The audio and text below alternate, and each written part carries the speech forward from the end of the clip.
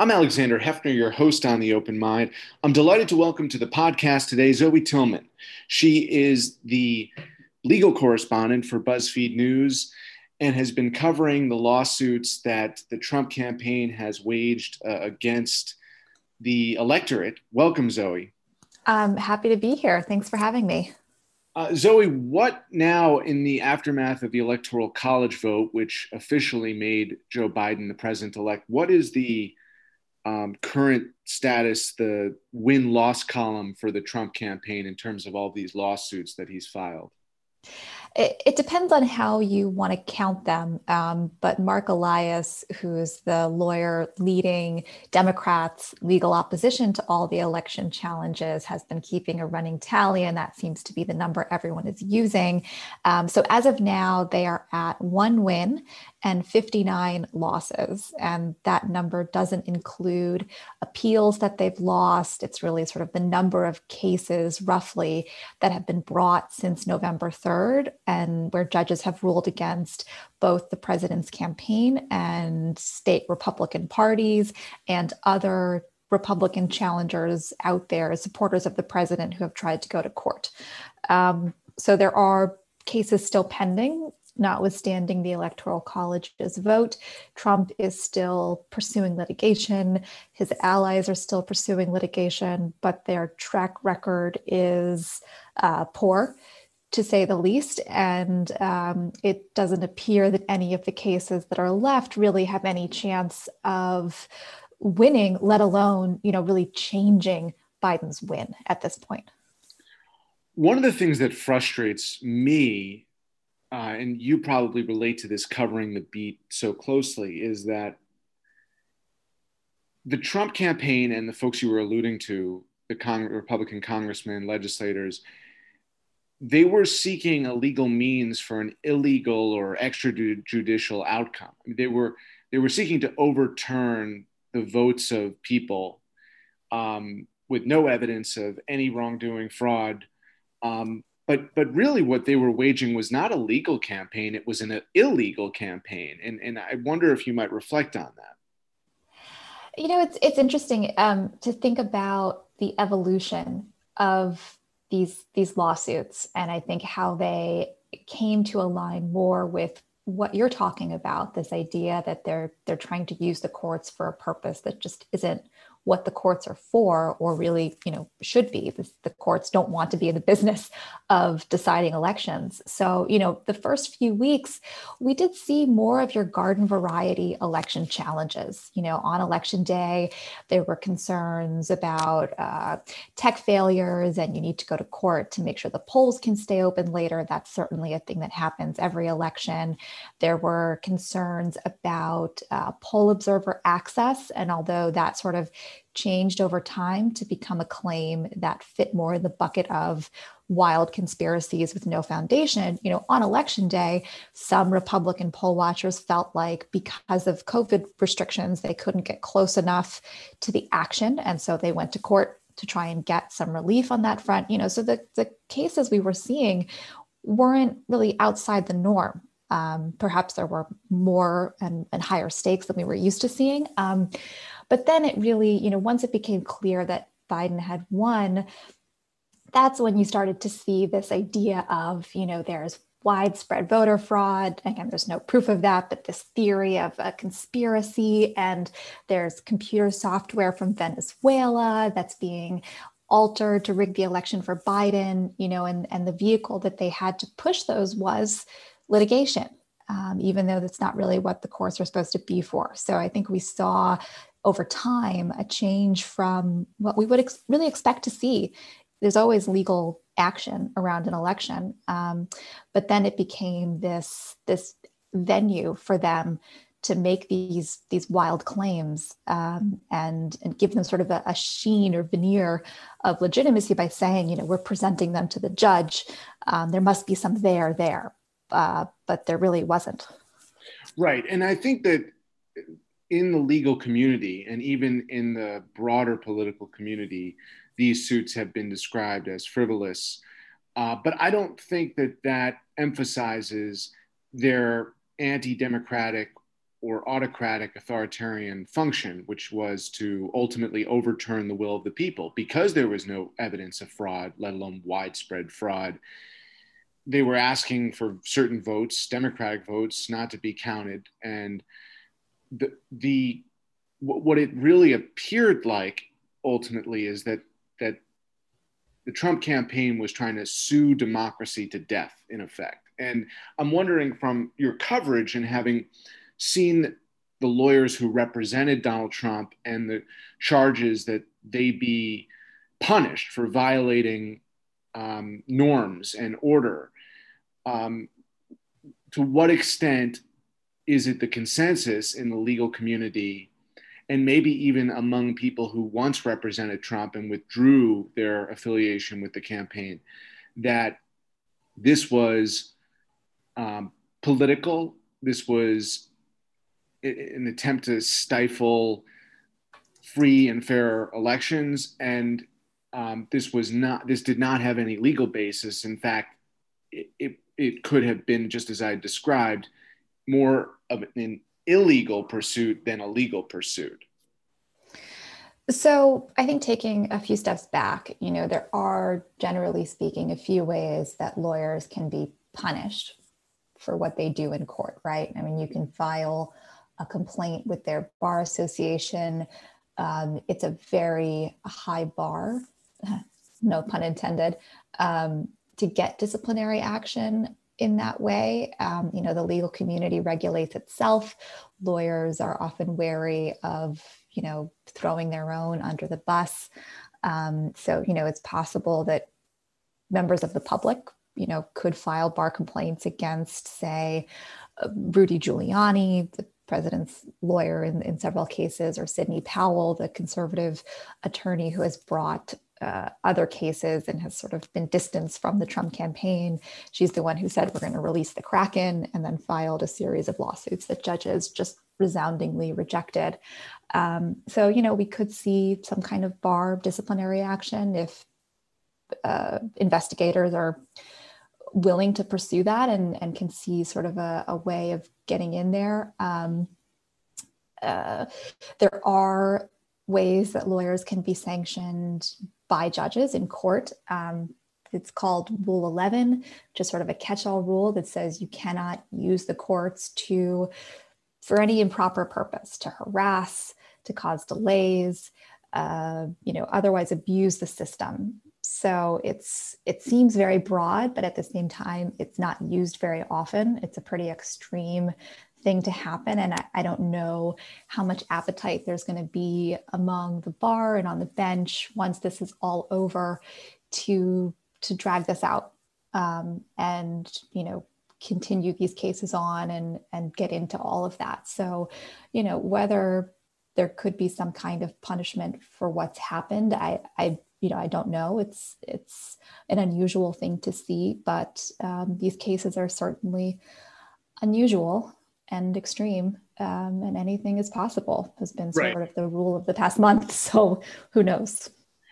I think you're right to use the word extreme. And again, unlike the more normal election cases, which usually are filed only when the margin is so slim, the margin was not clear because of Republican legislatures that forced election officials to count absentee or mail ballots after regular ballots in several of these states.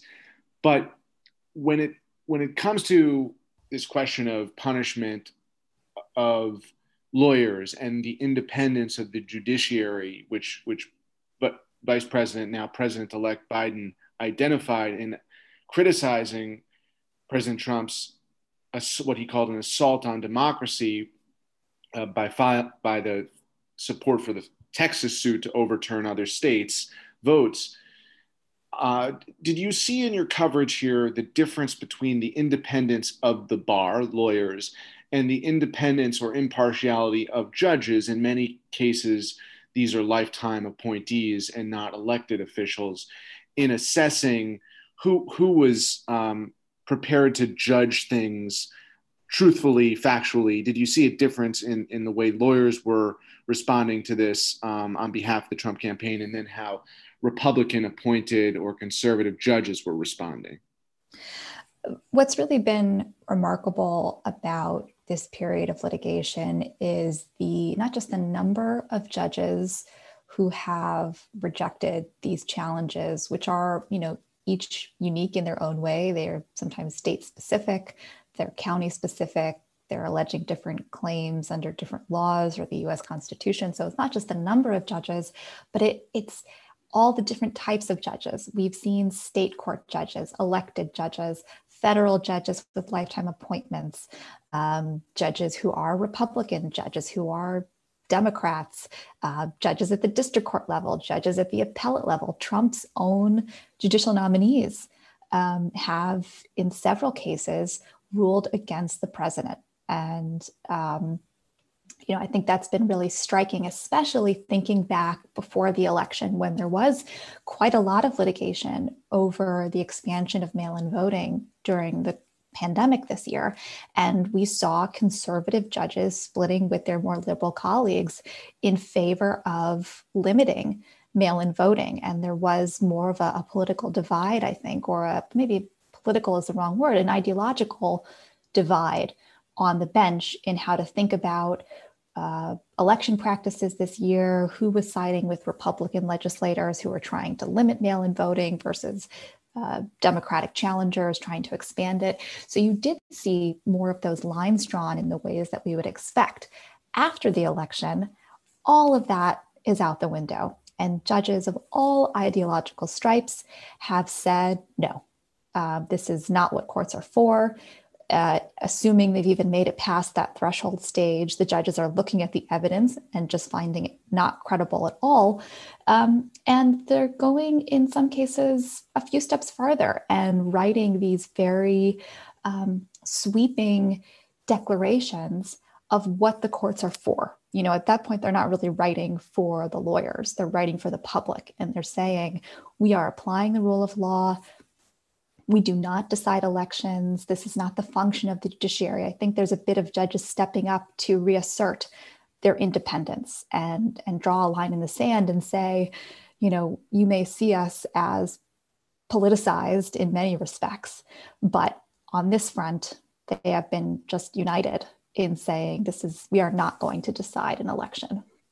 And the United States Supreme Court was indeed unanimous in turning down the Texas suit.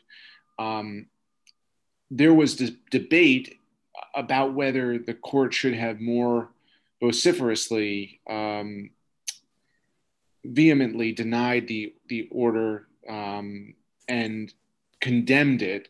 Instead, it was just a rejection, and the potential for more Supreme Court cases is unlikely at this point, and it did seem time to be decided as a preface to the certification and vote of the electors. But as someone who's read a lot of court decisions at various levels over these past months, what was your instinct about the court's position on this, and specifically whether or not the court would more directly call out what the Texas suit was, which it did not do. It just rejected it. Right. I think it really was in keeping with what you would expect to see from the Supreme Court, or at least this Supreme Court, in a case like this. The case was not filed in the normal course of business. It wasn't fully briefed. It wasn't argued on the merits. That's when we really expect to see a full opinion from the court. In this case, it was such an unusual action to begin with, brought up on an emergency basis on the eve of the Electoral College vote. So there wasn't a whole lot for the court to say. I mean, they could do whatever they wanted, and judges could have certainly, or justices could have written separately to express their thoughts and opinions on what had happened. But, at this stage, it was really a question of, can they even do this? And nothing else really mattered. The merits didn't matter. The arguments in favor of taking the extraordinarily extreme step of halting and undoing election results in 4 other states, all of that was sort of secondary to this question of, could Texas even do this? And as most lawyers expected, the court just said no. It didn't really need to get into anything else. And this is a court that is extremely aware of the damage to its public reputation that the ruling in Bush v. Gore did back in 2000, where, the court really did decide an election. They stopped the recount in Florida. That made George W. Bush president. And it, I think, damaged the court's reputation I think people still talk about it, and they still talk about, the court stepping in to put its thumb on the scales, and the justices are acutely aware of that. And I think it made sense, thinking about that context, for them to simply knock it out of the gate and not get involved any more than it absolutely needed to. And play the long game, which has been commented on, which is this social conservative majority of the court is not in favor of, at least ostensibly, of authoritarianism or autocracy, in the sense of undoing or overturning a duly conducted election, free and fair election, but does have extreme tendencies on several issues in what could be the new modern day norms of the United States. And so they sought to legitimize their new 6-3 disequilibrium, and in favor of the conservatives, in favor of what is on many issues a minoritarian opinion, ruling for the country. And so they were probably keenly aware of that. As you anticipate covering, finally, non-election cases, what cases do you think they will be most primely positioned to assert what might be perceived as newfound legitimacy, just because they didn't want to overturn an American election? Well, listen, I mean, the beauty of lifetime tenure is you're not really answerable or accountable to the political forces of the day. And justices, I think it's just important to say that, justices surprise us all the time. They evolve over time. I think sometime years ago, if you had said Chief Justice John Roberts will be siding with the liberals in key cases to rule against a Republican White House, I think people would have,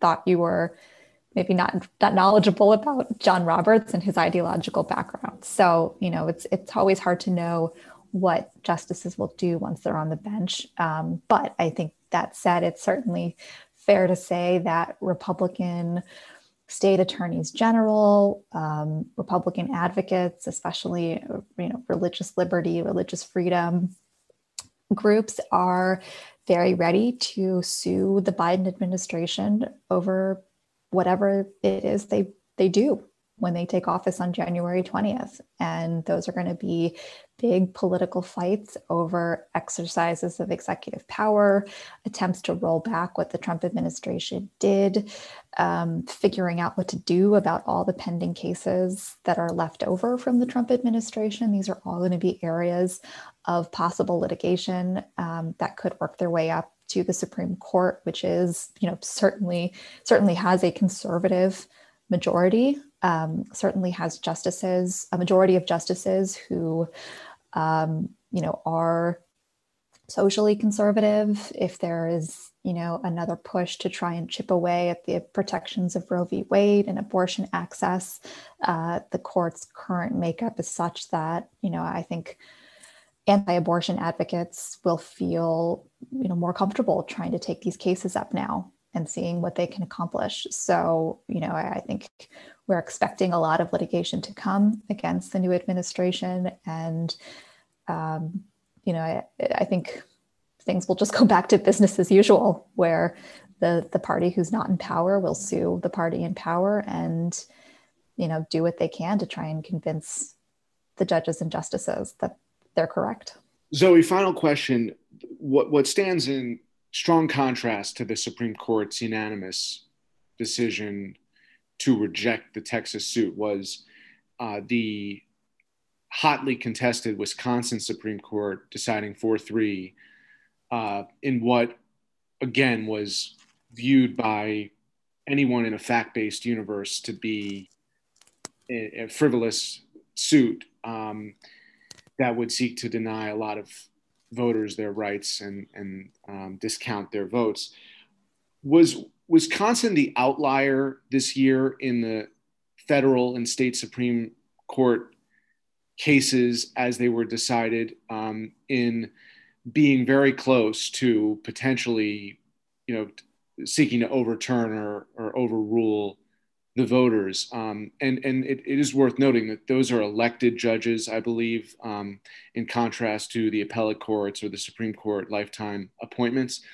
So was that a contrast to the vast majority of other state Supreme Court and appellate level decisions, which seemed very strongly for the voters and against these attempts to overrule the voters?